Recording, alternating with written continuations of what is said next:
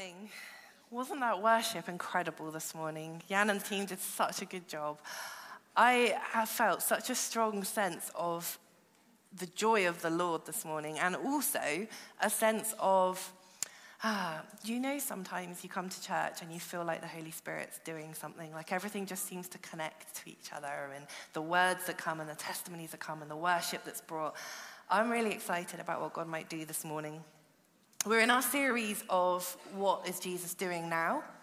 If you've been following the series, you'll know that the first week we had Katie talking about the fact that Jesus is reigning, and last week we had Sam talking about how Jesus is interceding for us, that he's praying and standing in the gap for us. And today we're going to be looking at the fact that Jesus is advocating. And I like this series because we do spend so often looking back at what Jesus has done in the Bible. And sometimes we think about what it will be like when we meet Jesus in the future. But it's important to also be thinking about what is Jesus doing right now.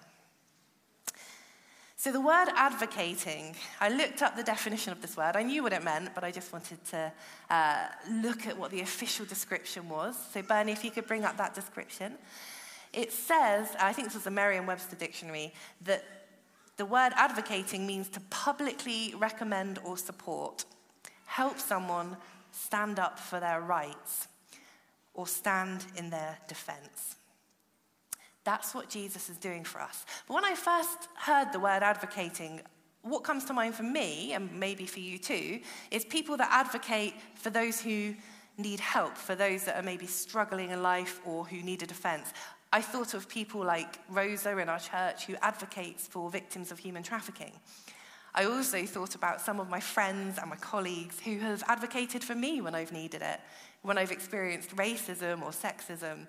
I've had friends that have stood in my defense.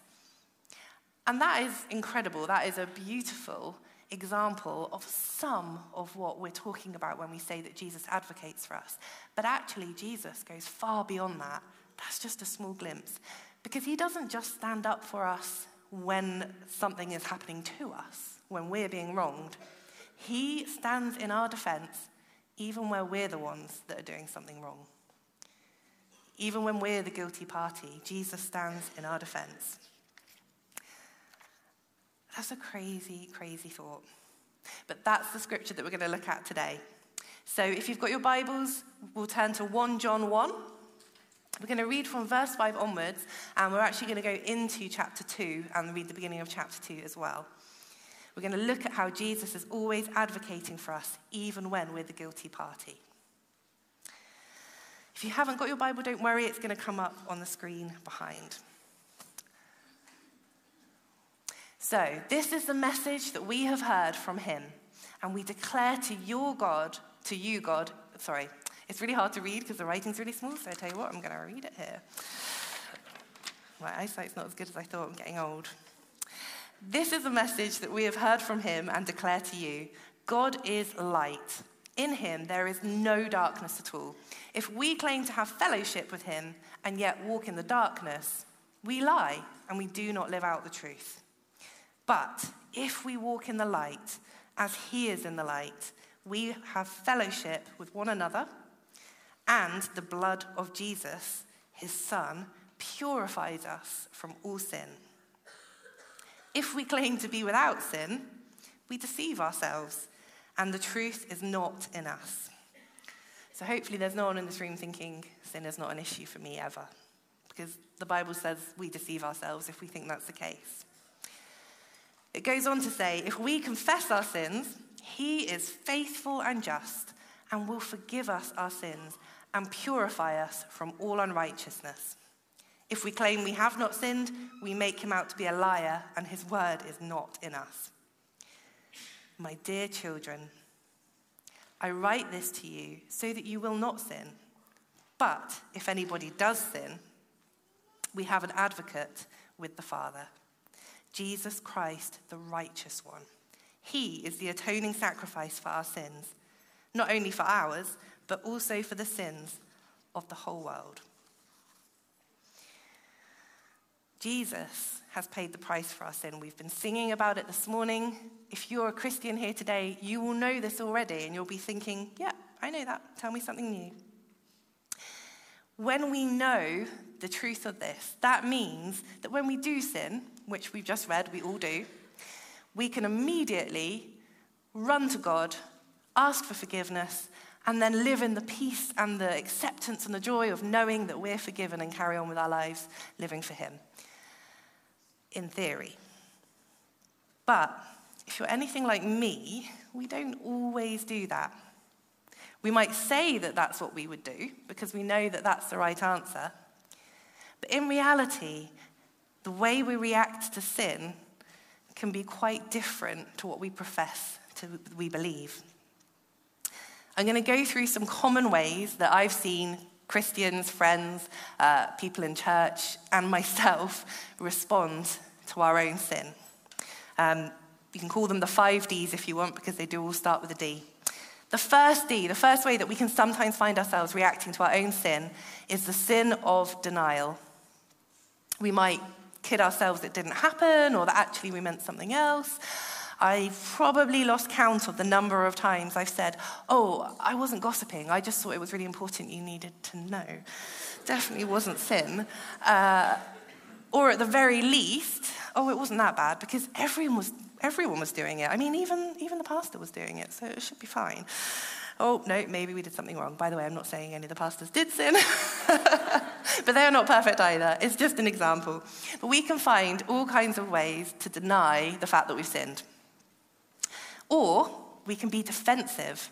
We can give you a whole bunch of reasons why what we've done is justified or wasn't our fault. Or even deflect. So sometimes we might find ourselves saying things like, well, I just had no choice really, because the situation meant that I couldn't make any other choice but to sin. Or, but it was so-and-so's fault because they put so much pressure on me. We can also find ourselves jumping to being sure that we're going to be determined. We're going to fix this through sheer determination and willpower. We'll say, right, okay, I'm going to make this up to God. I'm going to make this right, and I'm going to make sure I don't sin again just by my own strength of will, which we've already proved to ourselves is not enough because we sinned. And there's nothing that we can do that is going to make us acceptable before God and cancel out our sin enough, because we keep on sinning. Determination alone is not enough. And dodging, the last one, we can dodge God. Oh, I can't face him right now. I don't really want to go to church, or I don't really want to pray, or I don't want to read my Bible, or I don't want to see other people that are Christians because I don't want to face up to what I've done. So I'm just going to distract myself over here, and I'm going to do some other fun things and just pretend like that didn't happen. All of these can have an element of truth to them. It's not that they're completely wrong. Sometimes we are partly led to sin by other people's actions. Sometimes there are other things to blame as well, like a difficult upbringing can sometimes cause you to make choices that you might not have otherwise made. But the point is this, we always have a choice.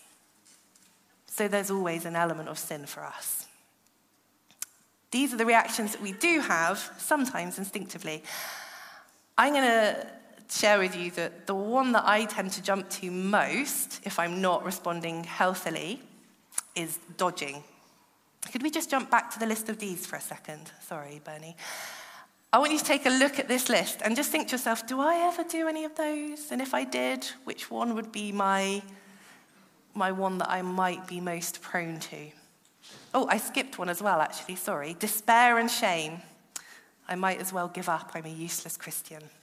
Ever said that to yourself? It's important to know what we jump to, because actually that tells us something about what we really believe. We can say that we know we're forgiven. We can say that we know that Jesus is our righteousness, as we read in that scripture.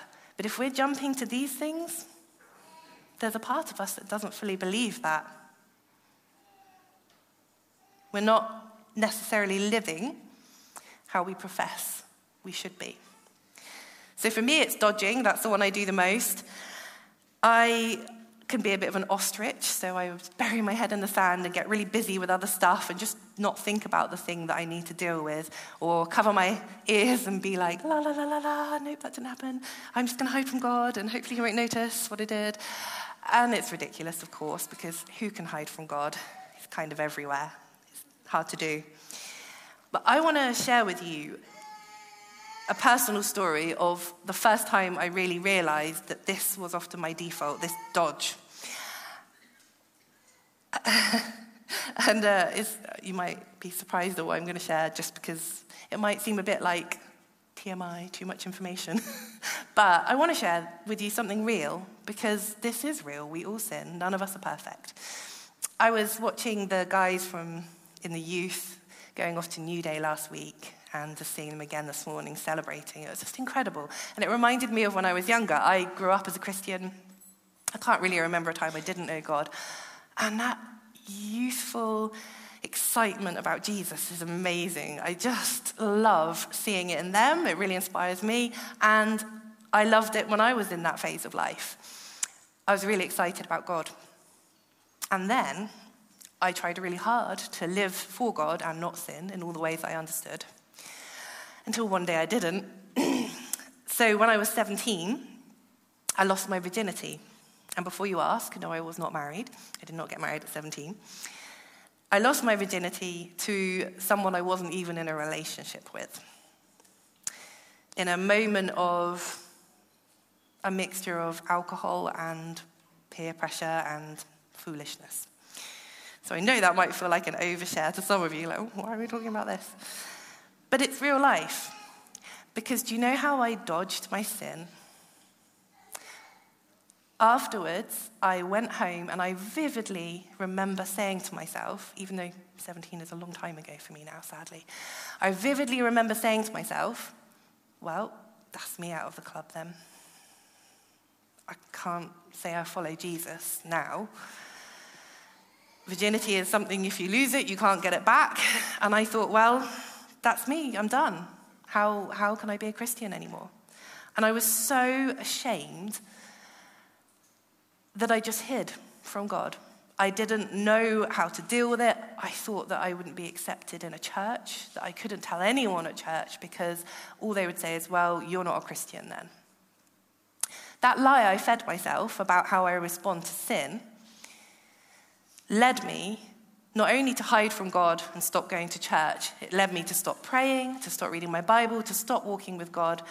I never stopped believing in him. I'd already encountered him too much to ever be able to do that.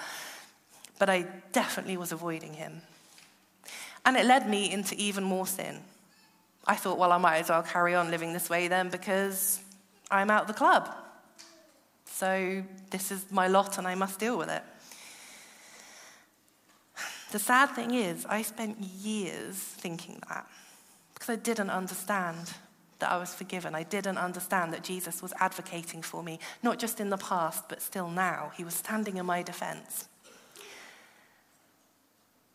And I wish I'd realized sooner. I wish that someone had said to me, if I'd have actually opened up and told them, you can just run to God despite your sin. Now, please don't mishear me. I'm not making light of sin. I'm not saying that what I did was fine and that God didn't mind. I'm not saying any of that. Sin is serious, and I'm not wanting to minimize it. There were real consequences for me in the practical sense, and there have been real consequences for me in the spiritual sense, and it led me down a whole path that I didn't want to go down.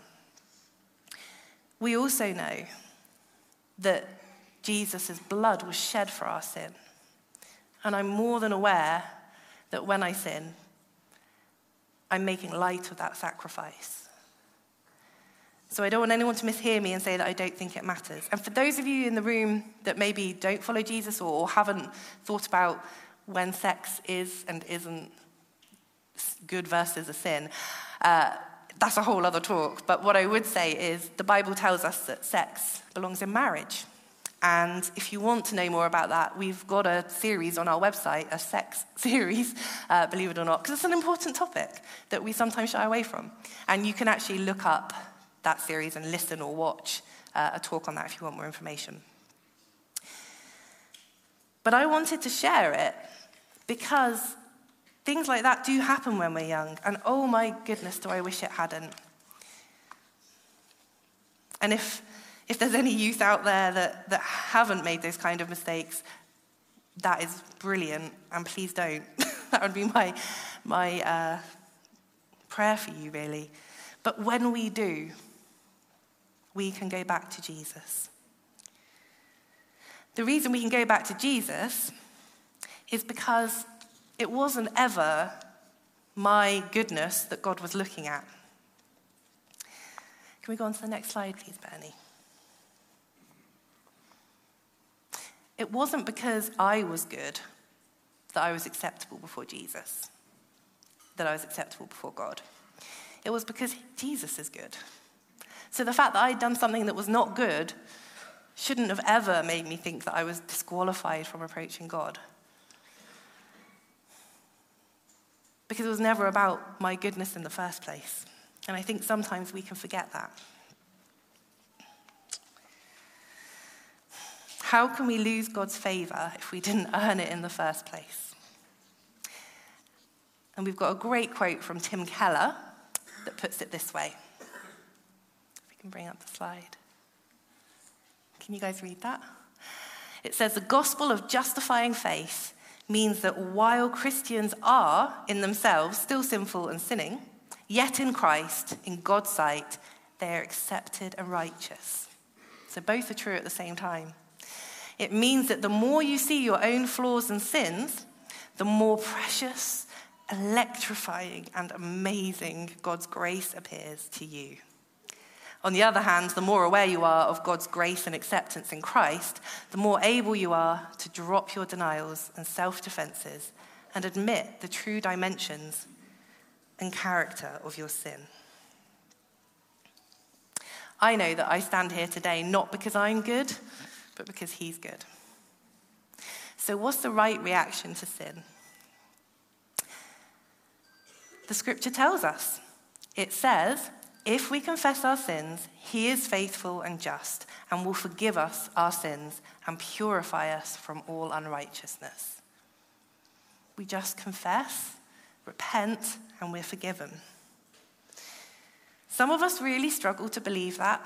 I've spoken to Christians in their 50s and their 60s, Christians who have been following Jesus for years and years, who would still sometimes admit, I don't know if I'm really forgiven.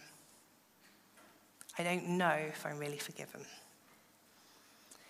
But God's word says that we are, not because of our righteousness, but because of his.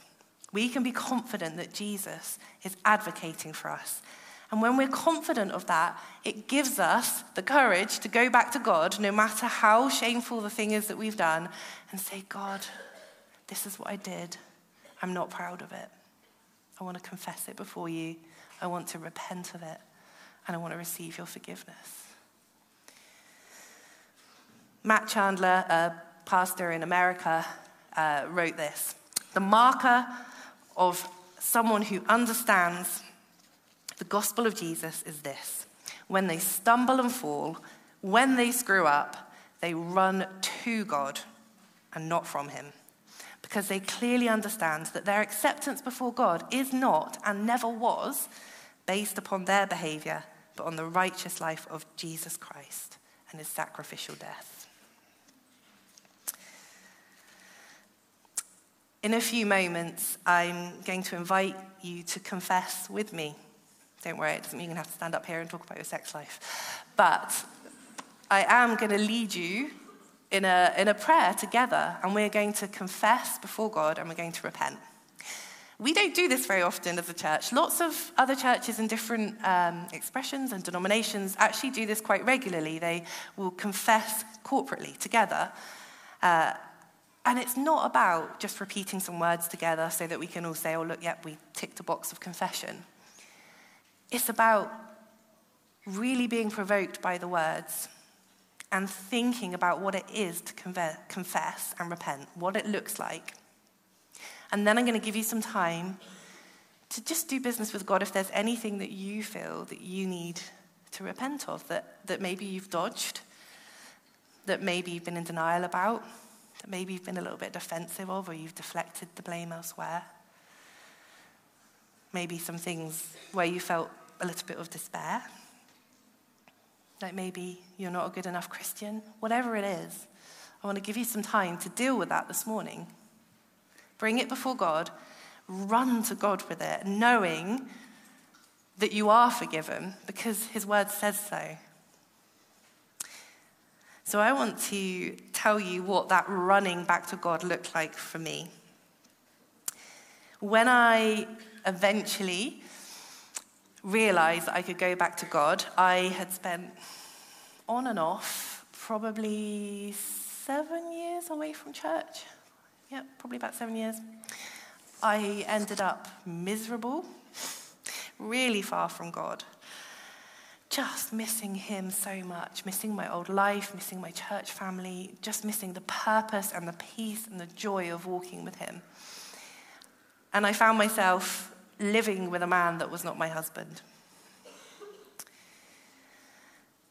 As I sat watching the gospel story on a God TV channel or something, I can't remember what it was, I was just hit again by the sacrifice that Jesus made, by the blood that he shed to cover over our sins. And as I watched it, it was like a light bulb moment. I just suddenly realized, what am I doing? I can just run to him, and it is covered. I'd like to say that that was a really quick, easy decision and that somehow everything just went back to being lovely and rosy again. But that is not real life. And I loved what that lady brought, that word at the end, about how sometimes we have to go through those difficult and challenging times before the brilliance is seen in the diamond. That was very much my experience. I made a decision to turn from my sin and run back to God. I made a decision to leave that relationship, to move out of that home, to end what I had. But it was one of the hardest decisions I've ever made in my life. I really loved him, and he was about to ask me to marry him, and I wanted to marry him. And I remember waiting until he went to work and just thinking one word, and the word was run. Not run from him, he was a nice guy. Run from my sin. Run. Otherwise, I'm going to be trapped in my own sin forever. And I might have wanted the guy, but I did not want the life without God. And I remember grabbing my stuff, just shoving things into a bag, phoning my mum and saying, can you just come and pick me up and take me to your house? I'll explain on the way. I didn't take any furniture, I didn't take anything. I literally just had a couple of bags. And as I got into the car, I was sobbing because all the way down the stairs, I felt my sin trying to pull me back again. I remember hearing thoughts almost arguing with themselves in my head, like, what are you doing? You're really happy in this relationship. You really love him. Why are you leaving? You're so going to regret this. You're going to die alone, all kinds of dramatic things. And also, you've got no money, you've got nowhere to live, you've got nowhere to go. All sorts of things are running through my head. Every human part of me was urging me to go back into my flat, unpack my things, and wait for my boyfriend to come home. But there was this deep cry in my spirit that just said, run. And as I got into the car, I remember saying to my mum, just drive. And she said, what's wrong? And I said, I'm leaving him, just drive. She was like, what's happened? Has something happened? What's he done? I was like, nothing, he's great, just drive. And then when we got to her house, I poured out my story to her and she did not understand.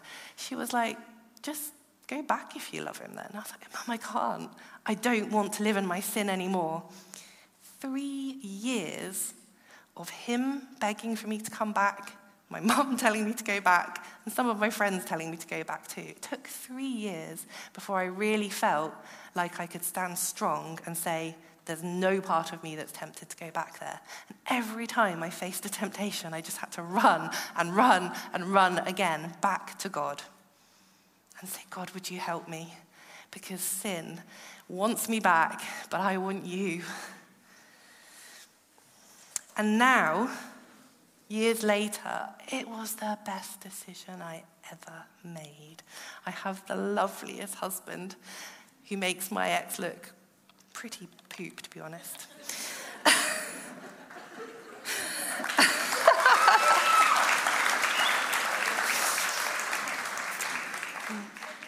And when Jan was leading us in worship earlier, we sang a refrain that I thought, as we sang it, that is my testimony. That is my testimony. It's these words from the first song, Glorious Day. I needed rescue. My sin was heavy, but chains break at the weight of your glory. I needed shelter. I was an orphan, but you call me a citizen of heaven. When I was broken, you were my healing.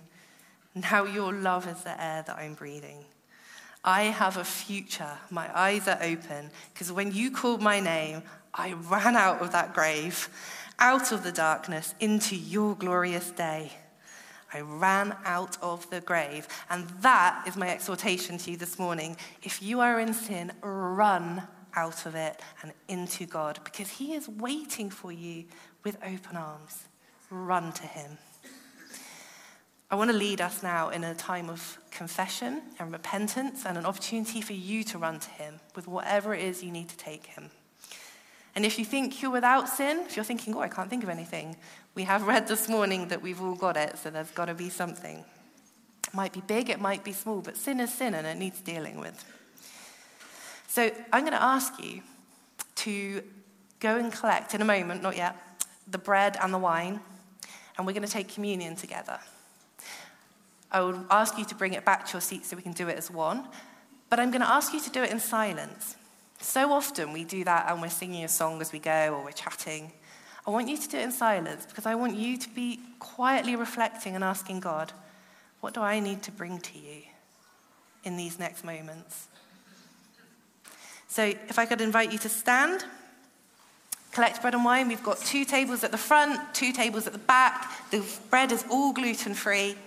And when you've got it, come back to the seat. It is not actually wine, it's juice. Blood-coloured drink is what I'm going to call it.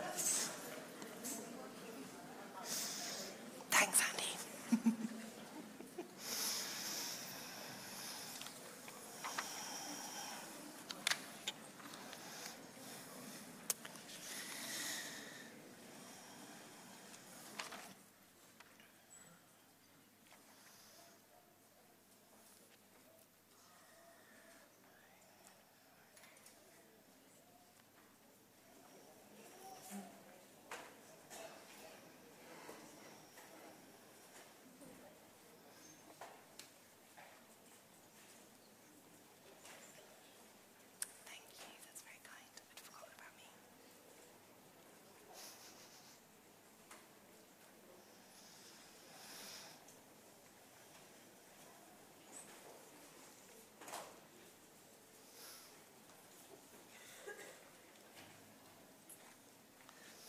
When you've got your bread and your wine, if you go back to your seats and keep hold of it, we're going to pray together and then we're going to take it together.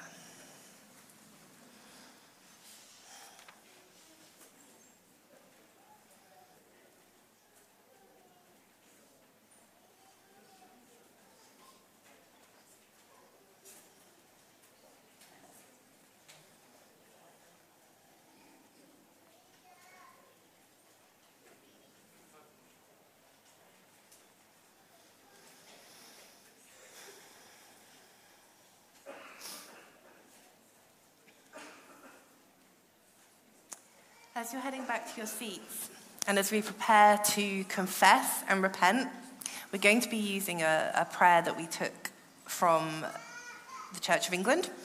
They have a common book of prayer, but we've adapted it slightly to suit our context. But before we do, I just want to share this reminder with you. It's a quote from C.S. Lewis, and it says this: "Repentance is not something that God demands of you before he will take you back, and which he could let you off if he chose. It is simply a description of what going back is like." It's not a hoop you have to jump through. It's an act of turning back to God. So can I ask you all to stand? And we're going to read out this prayer together. We'll do it all at once. You don't have to wait for me and echo. So let's go. Lord God, we have all sinned against you. We have done wrong in your sight. We are sorry and repent. Have mercy on us according to your love. Wash away our wrongdoing and cleanse us from our sin. Renew a right spirit within us. and restore us to the joy of your salvation and forgiveness. Thank you, Jesus Christ, our Lord.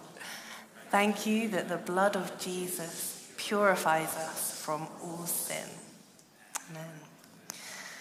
Now let's take the bread together. If you are a follower of Jesus, this body was broken for you to cover your sin.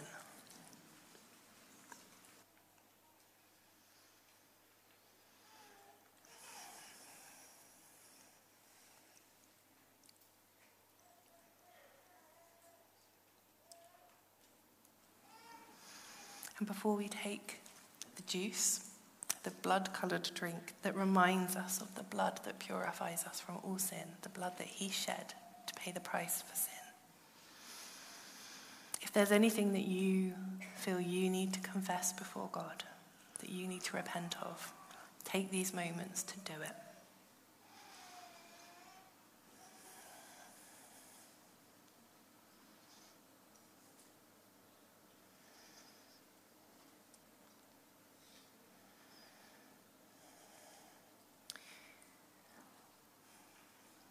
And as you drink the juice, the blood reminder, know that you are purified. You're forgiven because he's washed it all away. Thank you, Jesus, that your blood purifies us from all sin. Thank you for always advocating for us, for standing in our defense.